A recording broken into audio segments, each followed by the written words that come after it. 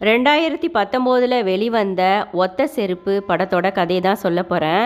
இந்த படத்தை பார்த்திபன் அவர்கள் எழுதி இயக்கி இந்த படம் முழுக்க அவர் ஒருத்தர் மட்டுமே நடிச்சிருக்காரு. இந்த படத்துக்கு நேஷ்னல் அவார்டும் கிடச்சிருக்கு. சந்தோஷ் நாராயணன் இந்த படத்துக்கு அருமையாக மியூசிக் பண்ணியிருக்காரு. இந்த கதையானது சிலருக்கு எளிமையாக புரியாது. சுருக்கமாக கதையை சொல்கிறேன் வாங்க. நடுத்தர வயதுடைய ஏழை மாசிலாமணியை சந்தேகத்தின் பேரில் போலீஸார் ஒரு கொலையை அவன் செஞ்சிருக்கக்கூடும் அப்படிங்கிற அடிப்படையில் அரெஸ்ட் செய்து விசாரிக்க ஆரம்பிக்கிறாங்க. மாசிலாமணி தன்னை போலீஸ் அடித்து விசாரிக்கக்கூடாது அப்படின்னு முன்னரே ஹியூமன் ரைட்ஸ் கமிஷன் மூலம் ஒரு மனுவை போலீஸ் ஆஃபீஸுக்கு அனுப்பி வச்சிருந்த காரணத்தினால போலீஸ் டெபுட்டி கமிஷனர் உட்பட அவனை பொறுமையாக விசாரிக்க ஆரம்பிக்கிறாங்க. தனியாளாக மாசிலாமணி பொறுமையாக தன் பக்க கதையை விவரிக்க ஆரம்பிக்கிறான்.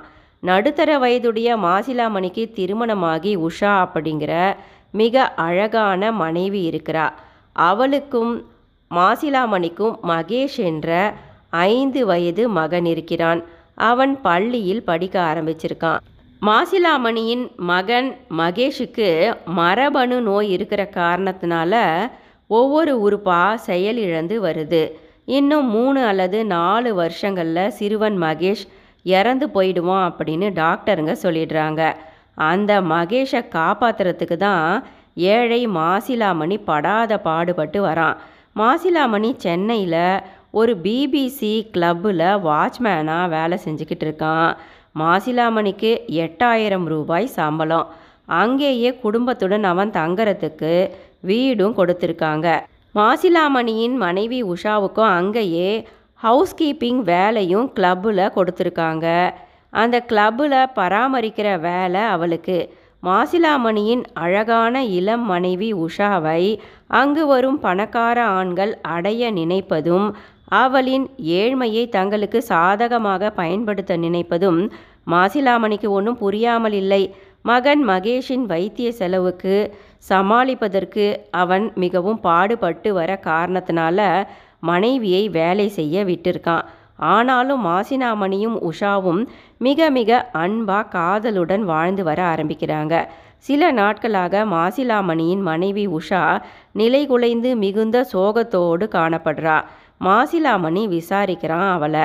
அவ குளிக்கிற போது ஆடையில்லாமல் இருந்த அந்த குளியலறை காட்சிகளை வீடியோவாக எடுத்து வச்சுக்கிட்டு அவளை அந்த பிபிசி கிளப் செக்ரட்டரியும் சிட்ஃபண்ட் முதலாளியுமான பணக்கார வாசுதேவனும் அந்த பிபிசி கிளப்புக்கு வரும் பணக்கார ரியல் எஸ்டேட் ஓனருமான தம்பித்துரையும் அந்த குளிக்கும் வீடியோவை சோஷியல் மீடியாவில் போட போவதாக சொல்லி உஷாவை மிரட்டி வருவதாக உஷா சொல்கிறா.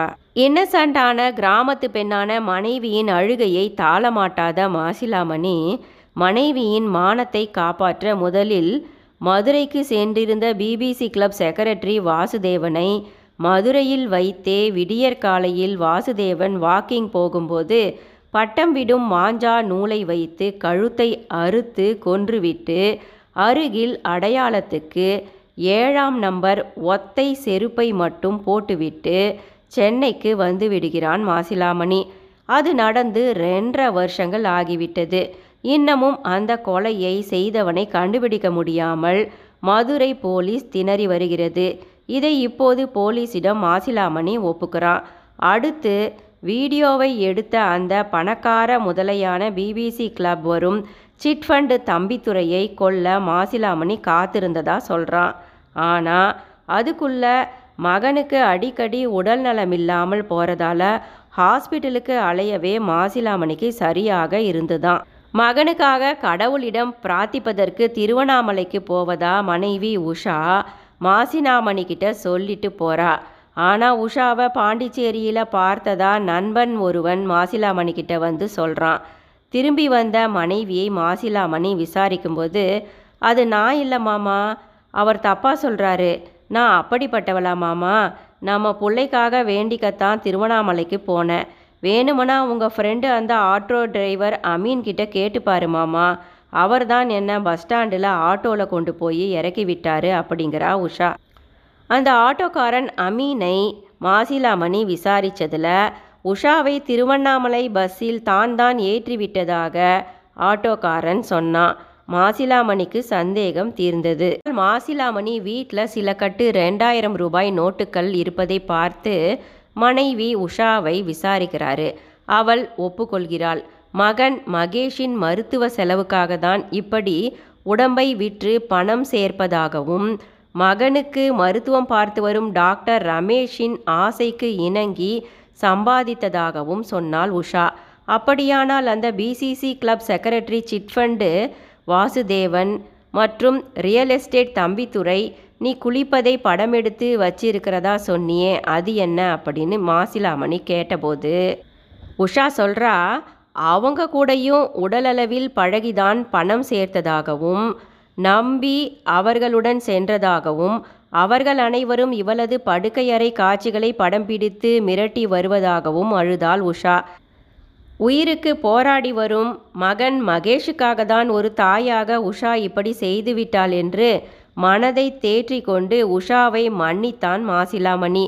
மேலும் உஷாவை இப்படி பணத்தாசை காட்டி ஏமாற்றி வீடியோ எடுத்து மிரட்டும் ரியல் எஸ்டேட் தம்பித்துறையையும் டாக்டர் ரமேஷையும் அதே முறையில் சந்தர்ப்பம் கிடைக்கும்போது அதுபோலவே பட்டம் விடும் மாஞ்சா கயிற்றினால் கழுத்தை அறுத்து கொன்றுவிட்டு அதேபோல் 7ஆம் நம்பர் ஒத்த செருப்பை அடையாளத்துக்கு அங்கே போட்டுவிட்டு வந்து விடுகிறான் மாசிலாமணி. போலீசார் குற்றவாளியை பிடிக்க முடியாமல் திணறி கொண்டிருக்க இப்போது ஒப்புக்கொண்டு மாட்டிக்கொண்டான் மாசிலாமணி. அப்பா உன்னோட மனைவியை நீ தான் கொன்னியா மாசிலாமணி அப்படின்னு போலீஸ் கேட்கிறார். ஒரு பெண் மனோதத்துவ டாக்டரும் மாசிலாமணியின் மனநிலையை வந்து ஆராய்கிறார். அப்போது மாசிலாமணி தொடர்ந்து சொல்ல ஆரம்பிக்கிறான். நான் என் பொண்டாட்டியை கொல்லலை சார். அவன் என்னோட மகனுக்காக இப்படி தப்பி போகலை. ஆடம்பர வாழ்க்கைக்காக தான் பணம்னு உடலை விற்க ஆரம்பிச்சிட்டான்னு எனக்கு பிறகு தான் புரிஞ்சுது. அதனால் அவளுடைய தொழில் நண்பனான அந்த ஆட்டோ டிரைவர் அமீனை வைத்தே என்னையும் கொலை செய்ய பார்த்தா உஷா. ஆனால் நான் அமீனை கொன்னுட்டேன். அதை பார்த்து பயந்து உஷா ஓடும்போது ஒரு ரோடு ஆக்சிடெண்ட்டில் தான் அவ செத்து போனா. மேலும் போலீஸ் மாசிலாமணியை விசாரிக்கிறாங்க.